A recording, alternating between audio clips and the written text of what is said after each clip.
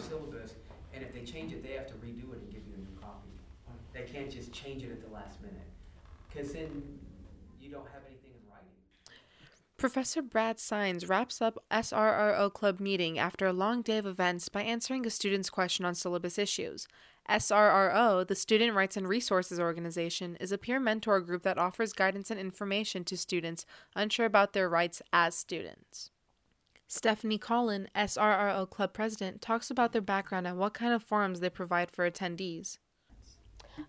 We created this club to inform students about their resources, provide them with information on different topics. We also want to guide and counsel students because I know a lot of the times it's scary, they don't know where to go, who to talk to, so they can always come talk to us. Nima Yousefi, a club member, mentioned some of the topics they commonly encounter. Anything involving school policy. So we'll talk about things like what teachers are or are not supposed to do. We just did an event on grade grievances. Financial aid, counseling, any of this can come up. Yousefi goes on to explain the general process and how they evaluate solutions. People come to us and they tell us stories about how teachers are doing things that kind of aren't fair to them. And so they'll bring it up to us and we kind of help them out in terms of what the best course of action would be to address said issue. Sines explains how the club addresses issues and in which type of meetings these discussions occur. Club meetings are more of a forum, but we tackle events one-on-one in our events. So for our events that we open up to the campus, we always focus on one thing, and they decide what we do. With the meetings, it's all, anyone can bring up whatever they want to. Yousefi says to keep your rights in mind and stay on track in class.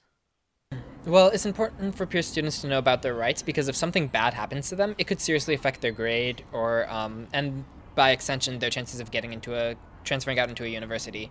Though there can be a wide variety of grievances students have with professors or on campus in general, many issues have similar origins. Colin shares two of the most common causes. Is either counseling, just general counseling. Sometimes I think, get the wrong information, or the syllabus. A lot of the times they tell us, okay, my teacher does this and this. Is this even right? Can they do this? And then we look at the syllabus. If it's on there, then they can do that. But if it's not on there, or it's something that the teachers can't do because it's just something that they can't do, like even change the time of the class, then that's where we try to step in. Sines urges that it's important for students to voice their concerns. We don't really know what's going on until they bump into a problem and they bring it up. Colin just wants students to know their rights on campus. We don't want their rights to be violated, or we don't want them to think that they have no power or say, that maybe the teachers have the last say. We just want to make sure that they know what they're doing here on campus. The Student Rights and Resources Organization meets in the English department between the Botanical Garden and the gym, room 1202, every Wednesday at 4 p.m.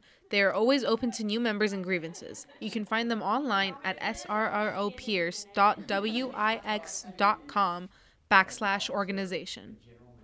And the advisor. So, what general member wants to volunteer? Don't be shy, guys. Don't raise your hands all at the same time. So you volunteer? She raised her hand. Wow.